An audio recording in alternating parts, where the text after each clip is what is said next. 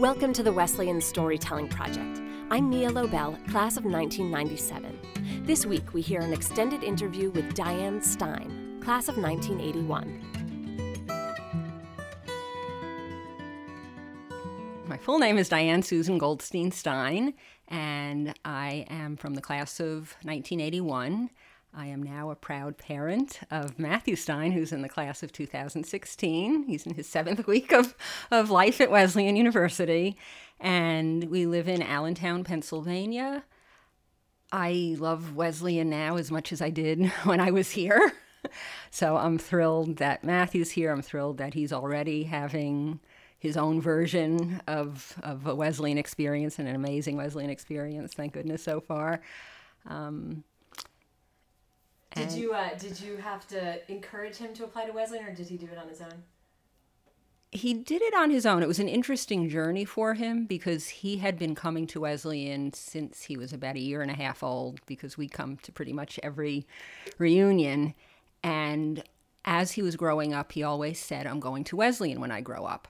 And up until a few weeks ago, he actually had his Facebook profile picture was a picture of, I think, 2 or 3-year-old Matthew with a little shirt that says Wesleyan University, and it shows North College. And he actually we still have it packed away, a little bib that said Wesleyan University. A friend of mine from here had given it to him when he was born, class of 20 ? So he always thought he'd go here and wanted to go here. And then I guess it must have been the beginning of his senior year in high school, we came to the Wesleyan Sons and Daughters program junior year, and he was still very interested. And we visited a few other colleges because we said he should just, compare other schools and, make it his own decision. Wesleyan kind of encouraged us to realize that this is his decision, not our decision. We visited a few other schools in New England, and as we were getting closer, well, I guess it was in September, he said that Wesleyan, which had been his first choice, was now his second choice, and Yale was his first choice. And that threw me for a loop a little bit because I had visited, when I was a senior in high school, I visited Wesleyan and Yale in the same day, and Yale didn't appeal to me. When we visited with Matthew, Yale still didn't appeal to me personally, but I was able to picture him at either school. And I sort of readjusted my mindset and thought I could picture him at either one, wherever he'd be happy is good. And then we didn't really talk about it much. And I don't know exactly who he was talking to or how his thought process evolved. But about 2 weeks before his Yale interview, he called up. He was actually on the way home from a violin lesson in Philadelphia with my husband. He called on the phone. He said, I only want to go to Wesleyan. So that kind of threw me a little bit because I was sort of picturing him, not that we knew for sure that he'd get into Yale, but I think he had a good chance there. So I said to him, keep your Yale interview, schedule a Wesleyan interview, and keep an open mind. And he did, and it was interesting because we went to the Yale interview, and we were in a dark, foreboding building, and nobody spoke to each other at the admissions office. It was just very formal, and I felt a little off-putting. And he had an interview with a student, a senior, and I think the interview was supposed to be 30 minutes. It was exactly 30 minutes. When Matthew came out, we thought we'd go to I think it's called the Commons, to eat lunch and to talk to other students. And he said, I have to get out of here. And we said, why don't we just stay and talk to some other student? I have to get out of here. So we stayed at a hotel that night, and the next morning, he actually had a little fever. I don't know why I should. But he took Tylenol. He came to his interview here. He was fighting off some kind of a cold, nothing major. And we walked to the sunshiny admissions office here, and he had an interview here that lasted very long. He came out with a huge smile on his face. The interviewer had a huge smile on her face. He said, I'm applying early decision. And it was an interesting process. But he talked to us afterwards, and he said he's a very good musician, and music is a huge part of his life. And Yale has a wonderful music department, apparently, but it's geared more toward grad students. And even when we went on the tour at Yale, we asked to see the practice studios. We were told it's for the grad students. We didn't feel welcomed. Here, you walk in, you walk around, the secretary comes out and talks to you. It was just a very welcoming environment. And the other difference is the orchestra at Yale is a wonderful orchestra. They do a lot of wonderful classical music, very structured, difficult to get into. And the orchestra at Wesleyan doesn't have a permanent conductor right now. Matthew knew that. People kind of float in and out of the orchestra. It's not necessarily consistent every semester. And Matthew decided, even though at the beginning of his college search process, he thought that was something that was very important to him, he realized during the whole process that he'd have a lot more freedom in the music department at Wesleyan to create his own experiences, to make the music his own, to experiment, to be involved in ethnomusicology, which was something that's somewhat new to him. And already he's having an amazing experience. He's already formed a klezmer group. They're applying for funding with Mark Slobin in the spring. Mark Slobin's going to be coaching him. He's taking the Music in Public Life class with Mark Slobin. He placed out of the first two. He didn't even know why he did, but he took the test for music theory, placed out of the two more elementary classes, and somebody was talking about maybe he'll be a TA for this class at some point. He's very excited. He has a lot of involvement already, a lot of excitement already. And I don't remember what the original question was, but what are your first impressions and memories of Wesleyan when you were looking into schools, and how did it sort of fit your kind of model for what you would want out of a college? Well, I remember the first time I heard of Wesleyan, I was visiting a friend at Cornell in a summer high school program. And apparently my father, may he rest in peace, was talking to another parent. And I don't know exactly what they were discussing, but this other parent wrote the word, I still can picture the piece of paper, Wesleyan University, Middletown, Connecticut, in pencil in all capital letters, and said, you should look into this. So we did, and it looked like a good school.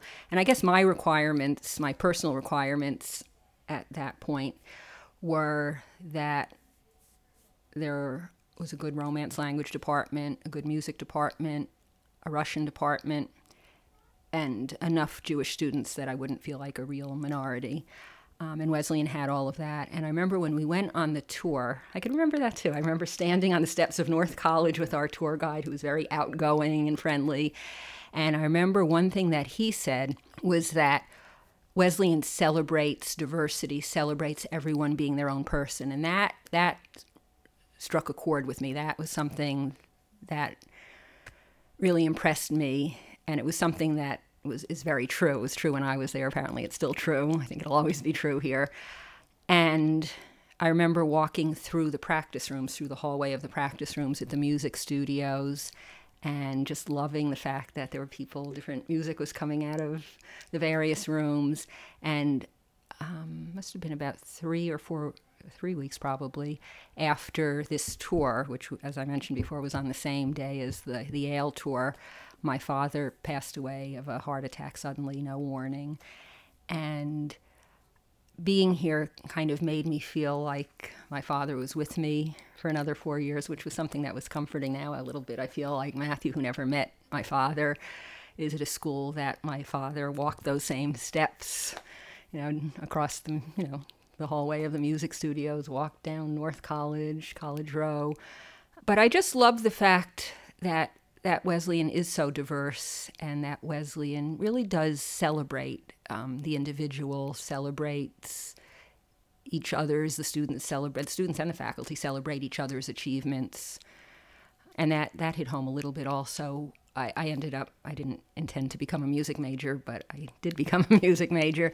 And I remember Naomi Amos, who was another piano teacher. She wasn't my teacher, but she was a friend, had taught at the Eastman School of Music before coming to Wesleyan. And I remember, and I've told my children about this on more than one occasion, that when she was at the Eastman School of Music, the students would sit in the audience during another student's concert and pick out all the mistakes and count the mistakes and apparently enjoy hearing other people's mistakes. And she said when she came to Wesleyan, she was so delighted and refreshed to see that people cheer each other on, enjoy each other's accomplishments, and it was just such a different atmosphere.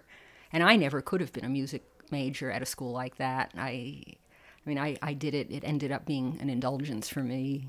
Tell me about that. How did that happen? What did you think you would major in, and how did you end up as a music major? Well, when I came here, I guess I thought I would become a school teacher, probably an elementary school teacher. And my mother and most of her side of the family had all been teachers. And it was something that I think I felt fated to do. And I like children, and I like teaching, and I'm actually good at it. So that was in the back of my mind. And then when I started choosing courses, I think I actually declared a major. I'm thinking it was, first I decided to major in psychology, and I think I was going to double major in psychology and something else. Could have been music. And I remember having conversations with George Barth, who was my piano teacher and became a close friend. And he assured me that I didn't have to want to or need to become a professional musician to major in music, that if there's any time of your life when you can indulge in learning and studying and practicing, college is the time to do it. So he kind of assured me that it would be okay to do this. And so I decided to major in music, and I loved it. By my senior year, I was practicing the piano 8-10 hours a day. I gave a senior recital, which is like a dream right now, but it was an amazing experience. And it was just a very, very exciting time for me.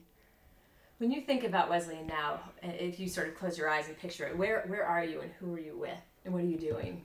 Yeah, when I think about Wesleyan now, and I think about where I was, where I spent the majority of my time, whom I spent my time with, I think of a few places. One is MoCon, because that was the social center. You eat at least then we ate 3 meals a day there, and you'd walk into the dining hall and scan the room if you didn't walk in with your friends to find people you knew or find people you had crushes on or find people you wanted to sit with. And you'd sit there and just talk, often for what seemed like hours that went by very quickly. I also picture myself in the music studios. I spent lots of time practicing.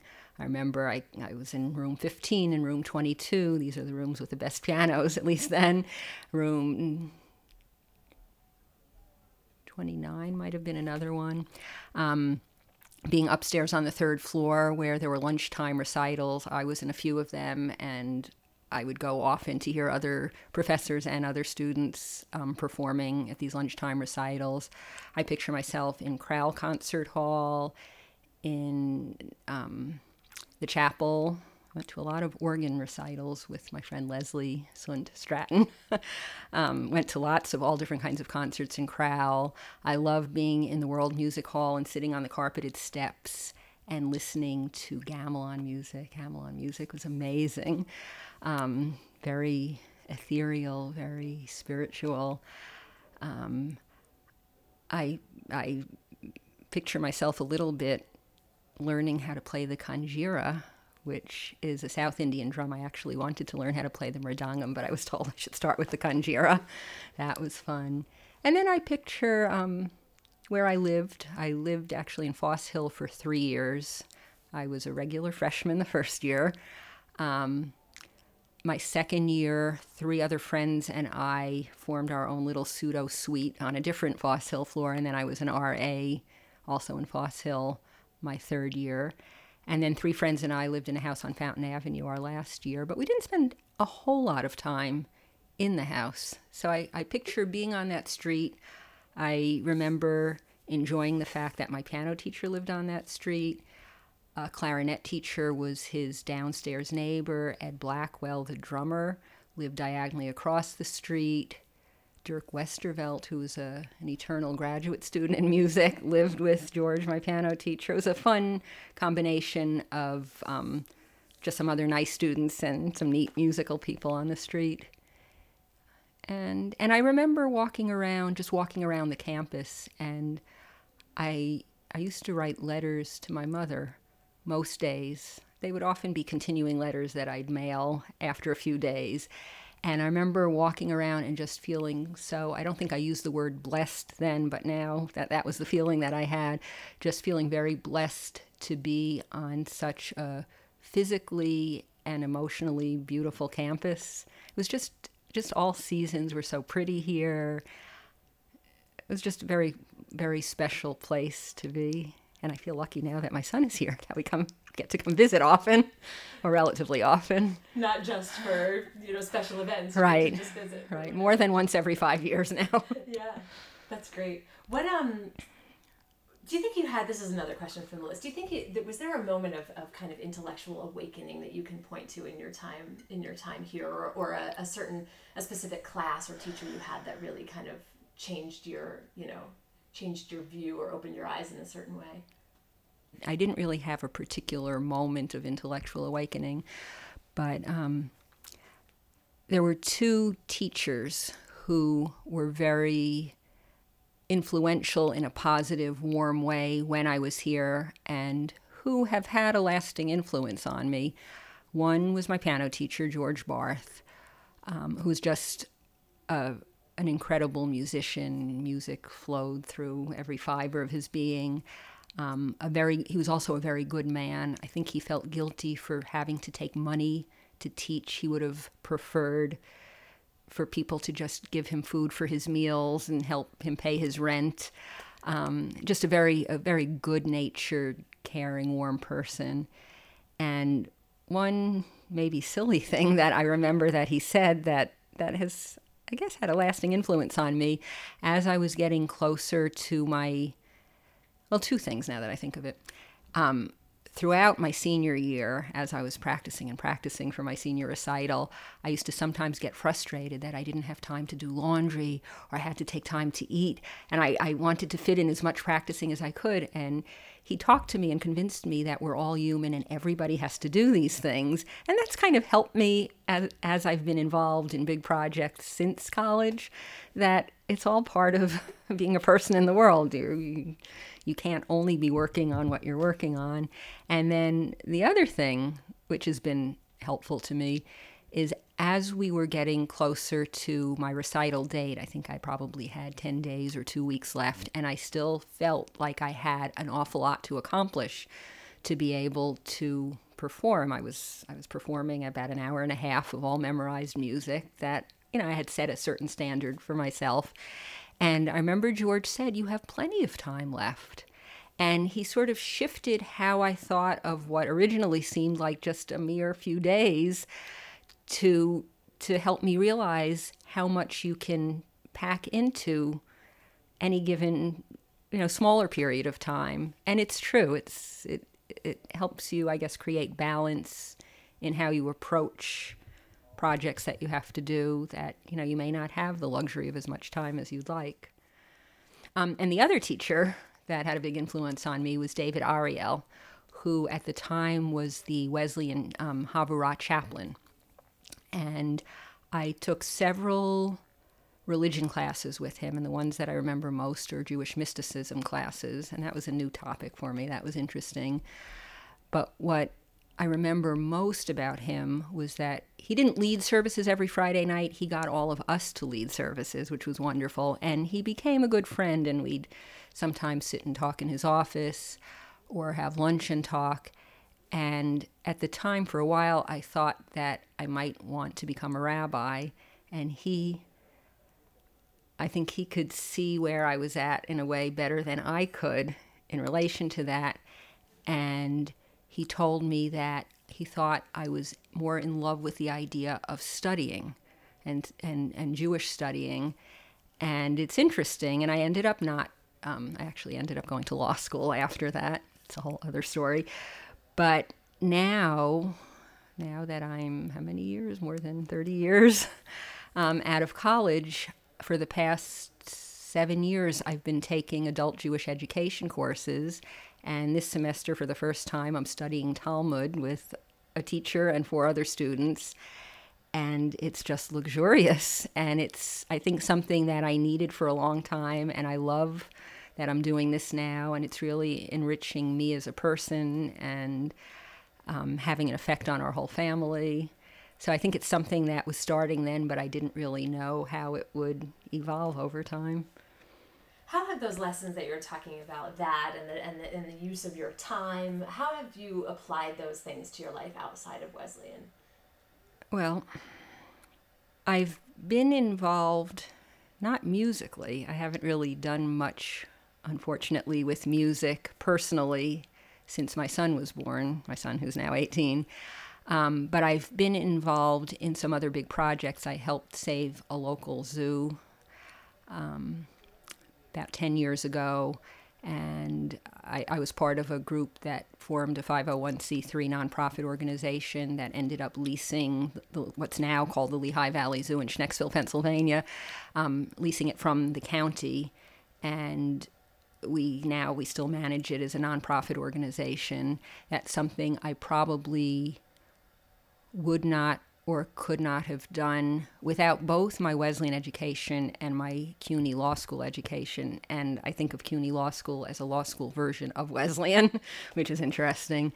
And from there, I ended up chairing 4 big fundraisers for the zoo. One thing ended up leading to another in interesting ways. But I think what has helped me with these big projects, and not only with the projects, but just taking on these projects to begin with, being the one to basically start this grassroots effort that led to a nonprofit being formed and leasing the zoo, is not necessarily any particular thing that I learned at Wesleyan, but just learning how to learn and kind of the outlook on life that I acquired here and that I saw all around me here. And what is it about Wesleyan that, because I've heard that so many times, that just the way that Wesleyan helps people to think about the world, and it leads them to do really great things or to seek out great things. What is it about Wesleyan that makes that happen? What is it that they offer, or what is it that they offered you that sort of changed your view in that way, or made you think in those ways? Well, I think what there is about Wesleyan that can get me and others to want to do great things and to take on projects that might seem unsurmountable to somebody else is, well, number one, the fact that the school attracts other people who have a passion for what's important to them, a strong passion. And also, when you're here, you're surrounded by a lot of people who celebrate you, who celebrate important causes, who want to do good in the world. So you see other people doing big, great things. And I think it can't help but encourage everyone to feel more empowered to be able to do things like that. And it doesn't hurt to read the alumni magazine and see what everybody's doing after they graduate. It's just supportive and it's a very supportive and encouraging environment in which to be, and creative also. There's a lot of creativity here, a lot of encouragement from the faculty and from other students to not be afraid to make a mistake, to not be afraid to try something different, to be different, to do something that someone else might not do because they'd be afraid that they'd get laughed at, but to realize that the more important thing is to do it because it's important. So I think it's a combination of all of that. What is your hope for your son now that he's here at Wesleyan? Well, my hope for my son now that he's here at Wesleyan is, first and foremost, that he's safe and happy. And beyond that, that he has his own version of what I experienced here. And I certainly want it to be his own version, and knowing him, it will definitely be his own version. But to just love almost every minute that he's here, to to learn how to deal with the tough times. And everybody has different tough experiences as you go through college and life. And to be inspired by possibly and probably some teacher or some course or some other student who's involved in something that he may not even know exists yet. We have certain family members who keep wanting to know, what will Matthew do when he graduates from college? What is he going to be when he grows up?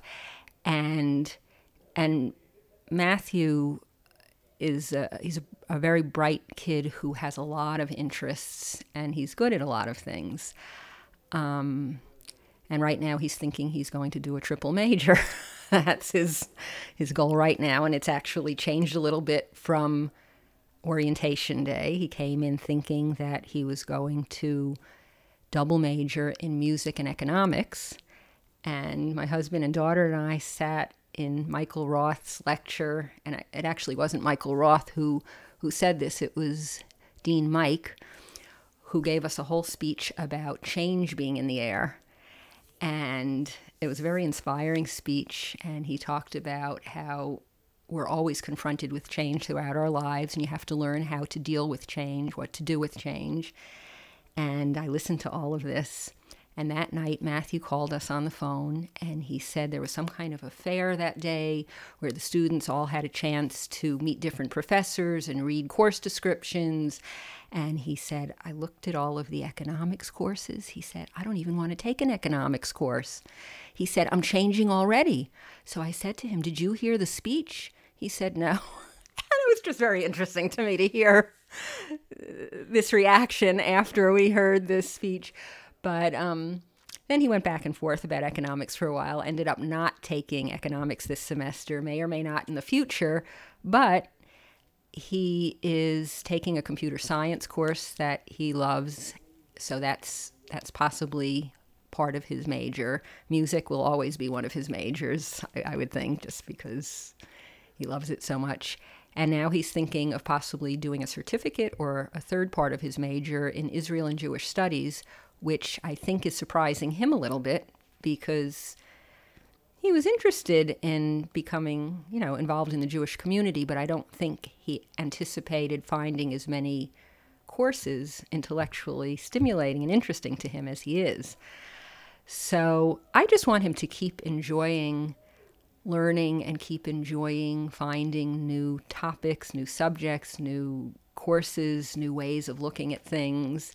And just from my own experience, one thing leads to another, and that leads to another, and just enjoy the ride and see where it leads you. And Wesleyan really makes that possible in a lot of ways. I think so. I think Wesleyan makes that possible.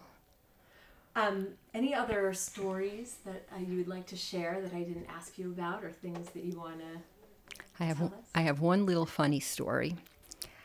During my freshman year, I lived in Foss Hill, in a Foss Hill dorm, and back then there were female halls and male halls. And one night, fairly early on, there was a party when the guys came to the girls' floor, and we mingled.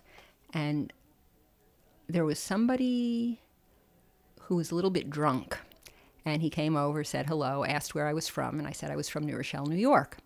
And he said, oh, do you know Dick Van Dyke? The Dick Van Dyke Show is from there. So I said, yes, as a matter of fact, I went to the prom with Little Richie.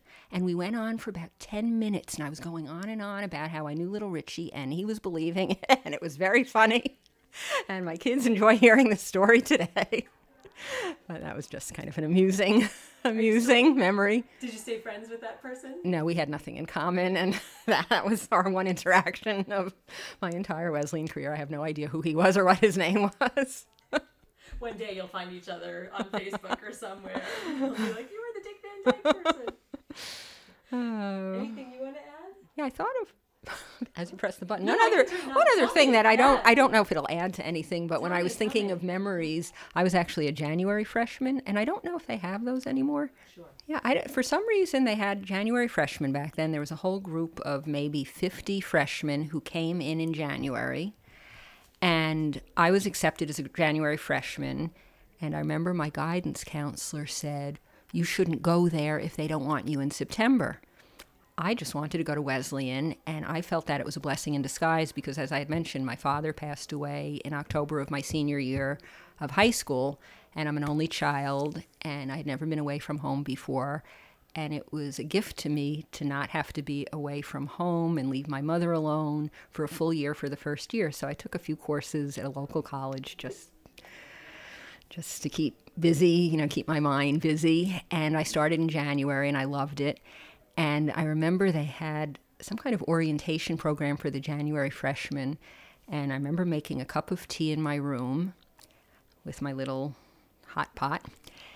And the campus seemed so big and so strange to me.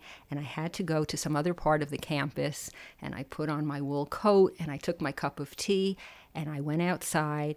And I slipped in the ice and snow. The tea spilled all over. I started crying. I picked myself up. I went back to my dorm. I skipped whatever it was I was supposed to go to. And I survived, and I did perfectly well without my little orientation. But I just remember feeling so forlorn at the beginning. And now, even my daughter, who's 13 years old, she keeps saying that she's going to Wesleyan. And my husband was asking her today, why do you think you want to go here? What is it about Wesleyan? Just as we were driving up to the campus today, what is it about Wesleyan that makes you think you want to go here? So she said, well, she likes the fact that it's so diverse and that people accept each other. She said that it feels like home. She could imagine feeling like she's at home here. And the only other campus she's lived on at all has been Penn State because she went to a science fair event there for a long weekend last year. And she said it was fun there, but she couldn't imagine it being like home. And it's interesting. I mean, she's been here several times already also. But it is a very beautiful, inviting place here, even if you do fall in the ice at the beginning. That was Diane Stein, class of 1981. Her son Matthew is in the class of 2016. The Wesleyan Storytelling Project is an opportunity for alumni to share their memories of Wesleyan with each other and the wider community. To record your own story or to suggest someone we should invite into the booth, visit wesconnect.wesleyan.edu/storytelling.